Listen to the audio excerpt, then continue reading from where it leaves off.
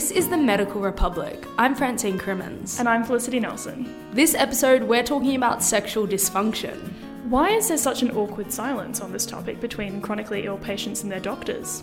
That's up later, but first, there's a news story that's had GPs buzzing on Twitter all of this week. So some GPs on Twitter are really furious about a story that came out in the Sydney Morning Herald this week. Basically, the story showed that patients were being identified by the Department of Human Services as having bipolar disorder based on their prescriptions, and then the department was sending letters out to these people to try and recruit them into a study. So how did this happen? So the Department of Human Services keeps a lot of data on the prescriptions. So every time you go to the chemist and buy a drug, that's usually recorded by the Department of Human Services. It also keeps data on Medicare billings. So it's got quite a lot of personally identifiable information. Sometimes they like to help out research groups, and in this instance, they managed to get this research through an ethics committee, and then the department didn't actually give the researchers access to any of this private information. What they did was facilitate the connection between the researchers and the people who might be interested in the study by sending out letters. It just came across as incredibly creepy to some of these patients who were furious and really upset and emailing their psychiatrist to figure out where the privacy breach happened. And it just demonstrates that a lot of patients aren't aware that the department has all of this information on them. A lot of GPs on Twitter were deeply unimpressed with how this all went down. So Dr. Ewan McPhee, the president of ACRM, tweeted, and this one's quite funny because it's broken up by line. So he said, "I mean, what the heck was the ethics committee thinking?" Thought bubble. And then in quotations, he quotes the department as saying, "Let's just reverse identify data and tag 50,000 Australians to it based on prescriptions without the knowledge or consent of patients and their treating doctor." I don't think that's a quote from the department. I think he made that up. And then he says, "No biggie, right?" And here's one from Dr. Karen Price, a GP and co-administrator of GPs Down Under. She tweeted, "This is big with capitalised letters. Patients, we are trying to protect your data, but the race for data mining, like gold mining, is a business, and compliance bonanza for many. Complain loudly because we support you." And then she does a little love heart, #YourGP. I also saw one from Dr. Tim Senior, a GP and advisor to the RACGP. He tweeted an entire thread, and this included a tweet saying, "The thing is, you may have opted out of the My Health Record. You may be happy that My Health Record has a secondary use of data framework so that you know what the health data in there will be used for, in theory. It does not matter!" ! And he also said, "This is not My Health Record. This is the DHS reports PBS and Medicare info to My Health Record. But at no point have you ever been informed or ever had the opportunity to opt out of your PBS and Medicare data being used in this way, ever." He continued on and he said, "The only way I, as a GP, could opt out of this to protect your information is to never offer another PBS prescription again and to never provide you with the option for a Medicare rebate again." So that is pretty dramatic, isn't it? That essentially the only way that people could totally protect their data is to go off grid with receiving any PBS scripts, which is incredibly unrealistic and unaffordable for many Australians. Yeah, I mean, nobody would do that. It would just get ridiculous. So expensive. So this actually matches up with a story that I broke last year, which was also looking at how the Department of Human Services is using our private health information. So I spent about 4 months sending FOI requests to the department to find out how many times they'd disclosed private identifiable prescription and Medicare billing data to the police. And it turns out that state, territory and police forces have sent around 2,600 requests every year for this sensitive health data over the past 2 years. They don't need a court order to get this information from the department. So in what kind of situations are the police summoning these pieces of information? So we don't know. The department has refused to make these guidelines public. So I actually emailed and asked every single state and territory police force in Australia. None of them would tell me. The only police force that gave me any information at all was the Northern Territory Police, who said that they sometimes use this data to locate missing persons, which is a relevant use because if a missing person has gone to their GP, probably useful for the police to know about it.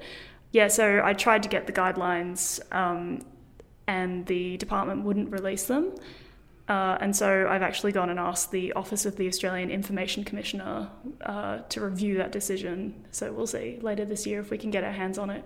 We know that the police make thousands of requests every year. We don't know how many of those requests were actually granted because the department wouldn't reveal this information, but they are actually legally obliged to report this data to the Privacy Commissioner. And I found that they've only reported 5 of these disclosures over the past few years. So the question is, why were they turning down thousands of police requests if that's what they were doing? And if they didn't turn them down, why did they only report 5? So is it 5 disclosures or 5,200 disclosures? We just don't know. And to find that out, it takes so many hours of journalistic labour that it's kind of scary. There's really no way of holding government departments with this kind of information to account. Basically, it's a massive issue and there's a lot of questions that will remain unanswered until we hear the responses back from some of those inquiries that you've put to the government, Felicity. But it's great to see GPs online making some noise about this because it's very important both to doctors and their patients. But now it's time to hear from a doctor with a different rant. This week's hot topic is from Dr. Tim Senior.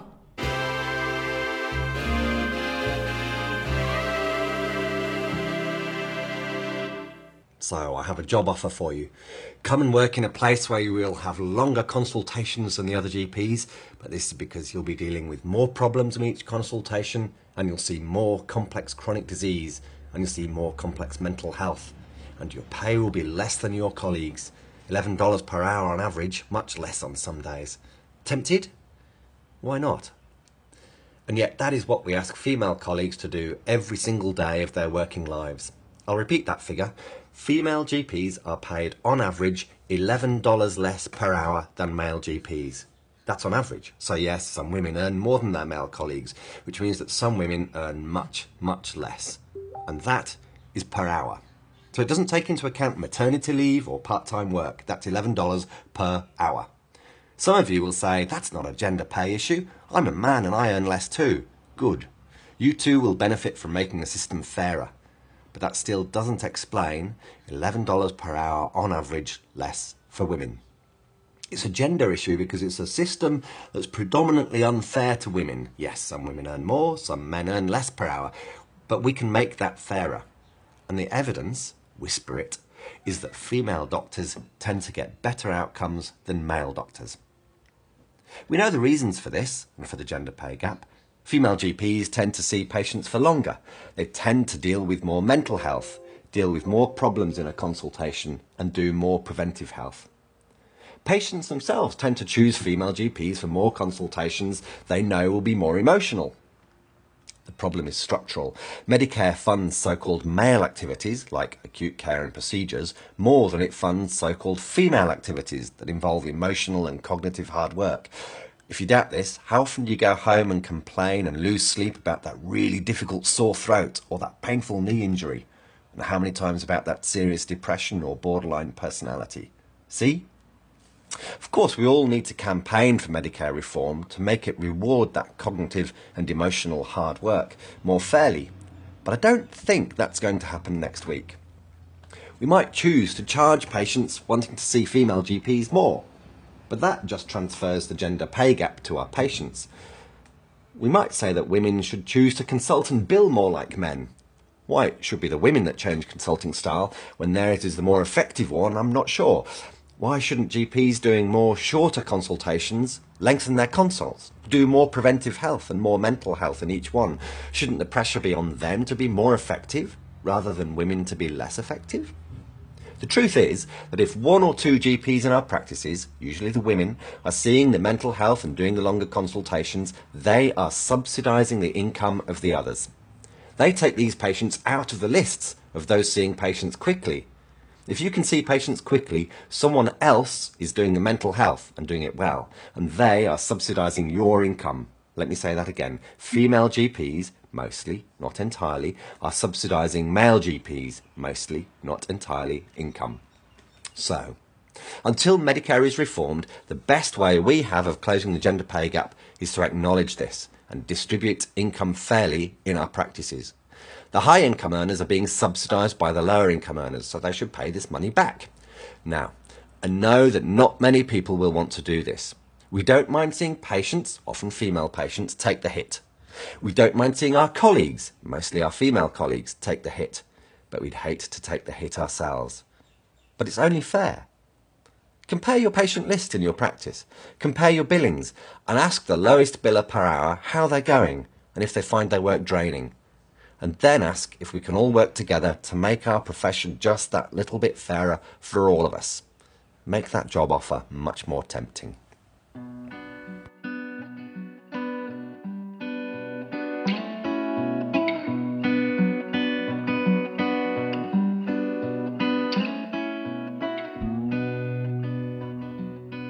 So when a patient gets diagnosed with a rheumatic condition, it can be quite overwhelming. There's treatments to discuss, they have to explain their condition to their family, and there's a lot of, it's a steep education curve. But one of the things that often gets lost is the topic of sex. You're definitely right, Felicity. I wanted to drag everyone into bed with this conversation about sexual function, and particularly focusing on patients that are diagnosed with arthritis. So I've been working on a feature to break down this conversation of talking to patients about sexual function and how it affects their lives and their relationships, basically. And you had some quite emotional conversations with patients. So I was lucky enough to be linked up with a few different patients that have experienced this, I guess, from the point that they were diagnosed or even before their diagnosis, and basically how they struggled and continue to struggle in their relationships because their sexual function is impacted by their disease.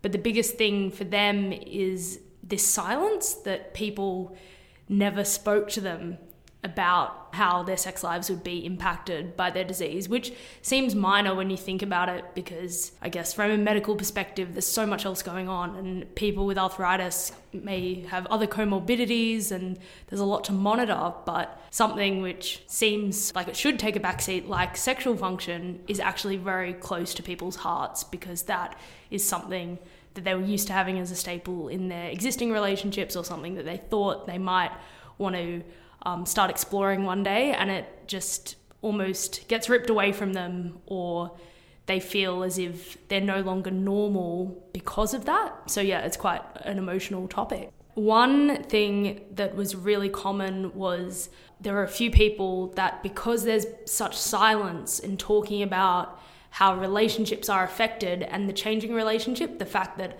someone might not be able to function, for example, doing the shopping in a way that they used to, that the role, if they have an existing partner, has to change to support that change in what their body can do. But another thing about that is that the intimacy in that relationship will also change.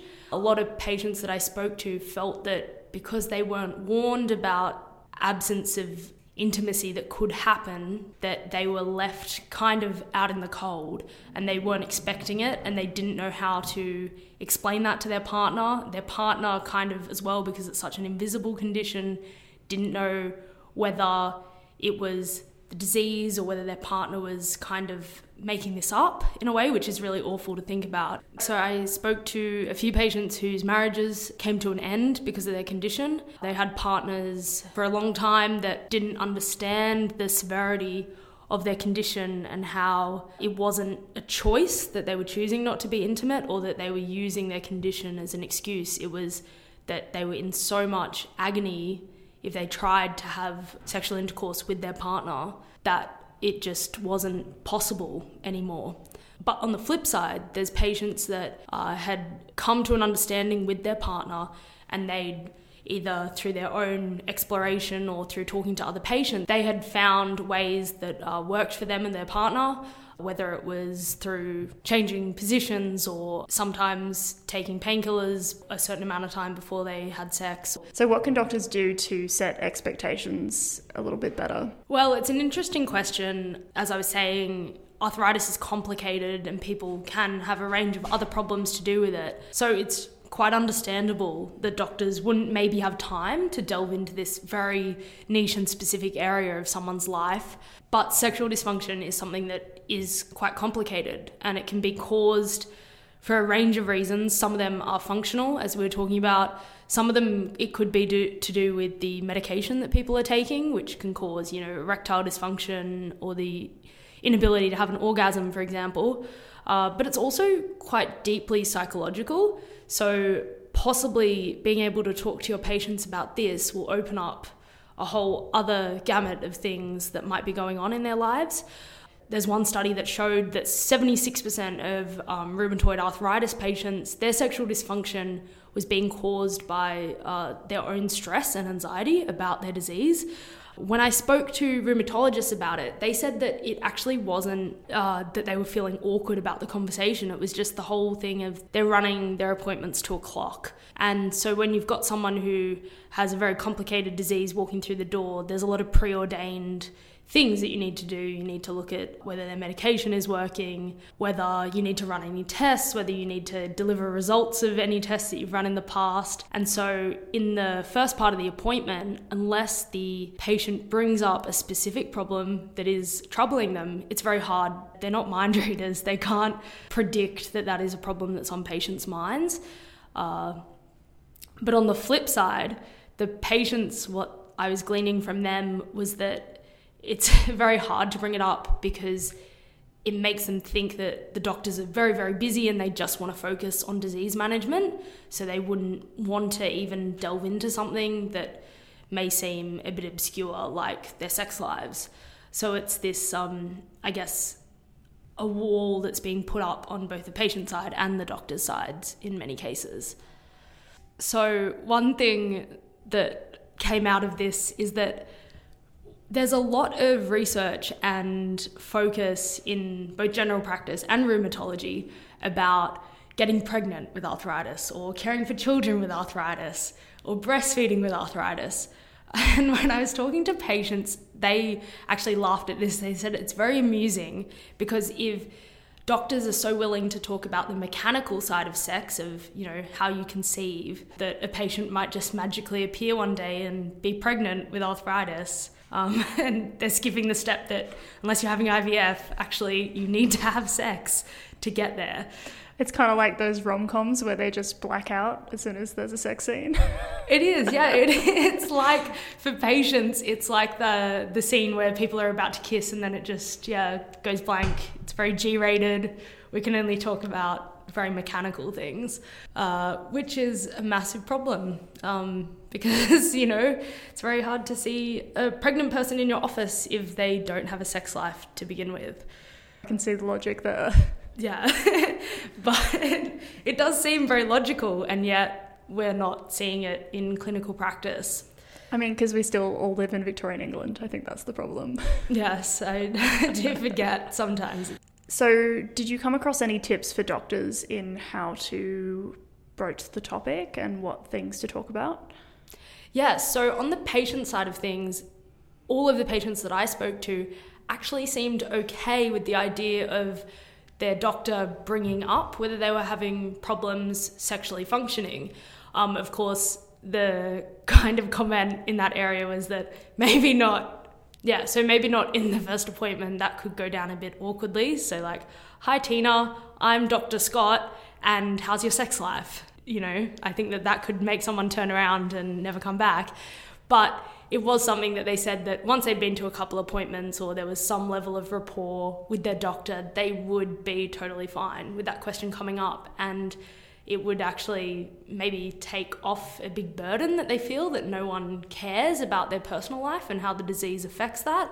So I found that quite interesting. Another thing, though, to note is that there's not many resources written by health professionals, if any. All the professionals that I spoke to in this area and the patients were unaware of anything that they could direct patients to. There are a couple of consumer resources out there from consumer advocacy bodies such as Creaky Joints, and they have some cute little blogs about best sex positions when you have arthritis. But again, it's more blog style. There's not really that much research behind it. So, maybe it's something that patients can learn through trial and error. And the other problem with some of those blogs is that they can be very aimed at heterosexual couples and also isolates people who are in same-sex relationships or of different ages and experiences. And the other thing that none of it touches on is masturbation, or people that are having sex with themselves, essentially. It seems like you almost need a specialist who focuses on this area of people's lives. Is that a thing? Is that a specialty? A sexologist? Well, people can go and see like sex therapists or sex psychologists that can deal with maybe some of the emotional and psychological barriers that people face with sex. As we were saying before, this is so multidimensional because it may be to do with medication, so that might have to be something that the rheumatologist has to look at and modify. It can be a problem of physical function, so that might be something that a physiotherapist has to do. And it may also be things that might be aimed more at a general practice audience. So problems with lubrication or other problems such as what contraception works for people and how that plays into their relationship. Well, it seems like that's a real gap. And that's the whole problem. This is it's almost more a social problem that fits into a wider health problem, where we need doctors and allied health to work together and talk to each other about this patient experience, because it means a lot to the patients. It's also a reason why patients turn away from doctors. So I spoke to a lot of patients that, because of their doctor's reaction to them bringing up these problems or trying to almost push them to another health professional or into allied health, that they never saw that doctor again because they felt very isolated. And patients also get very isolated or angered or annoyed when they try and bring up a problem of, for example, that they're not enjoying sex or they're unable to be motivated to have sex with a partner, and the response becomes something very mechanical, like, oh, yeah, if you want to talk about contraception or things like that, go to your GP. Wow, that's so interesting. And I was kind of nervous about this podcast because I thought it was going to be, such a heavy, difficult topic. But it sounds like it's like quite an easy thing to talk about once you get rolling on it, which I guess is kind of a good way to end, right? It definitely is. And I think everyone has those reservations. When I first started writing this feature, I even had that moment in your throat where you're like, oh God, how am I going to call all these strangers and ask them point blank about their sex lives? It's incredibly daunting, but I think after a while you realize that this is actually just a big part of patient-centered health. It's very relevant to everyone's lives. One patient said that once you have this diagnosis and you realize you are going to have it from this day until the day that you die, it's very important to try and reclaim your life as much as you can. And so a lot of the patients felt that if doctors could even bring this up at all, even once, even indirectly, it would make them feel like it's a far more patient-centered consult, and they'd be more likely to go back and see that doctor again. So while you've been wrestling with that really difficult topic, I've been down an internet rabbit hole and I stumbled across the topic of biopiracy. So I thought we could talk about that for this week's quirky medical history. So biopiracy is when a country, usually an industrialized, wealthy nation, goes into a foreign country and takes its biological resources, so a plant or a bug or a herb, without asking. So the foreign scientist then takes it home and runs experiments on it, and sometimes they'll extract a novel chemical and patent a drug based on it. Yeah, but that happens quite regularly, doesn't it? Yeah. The problem is that the profits from that biological resource don't often go to the country of origin. So it's sort of seen as a form of colonialism, which is why it's called biopiracy. It's sticking a flag in something and claiming ownership over it, when in fact there were traditional owners of that resource. Are there any examples of this happening? Yeah, so the good news is that the real owners have started to fight back, and this happened in the 1990s. So in 1995, 2 US scientists got a patent for the use of turmeric to treat wounds. And that was a pretty bold claim of originality because turmeric has been used to dress wounds in India for thousands of years. So an Indian research organisation filed a lawsuit, and the patent was actually revoked in 1997 by the US Patent Office. That's such a good success story. I know, it's really exciting. One of the problems was that India didn't have an easy-to-access catalogue of all their traditional medicines to prove that they shouldn't have patents made out of them. So they went and created one, and by 2005 they'd built a database. It's called the Traditional Knowledge Digital Library and contains a whole lot of herbal remedies from a range of different Indian traditions. So that's it from us for this week. Next week we're back and we're talking about sham contracts. We're speaking to a lawyer who knows all about contracts and how to know whether you are being employed under the right conditions.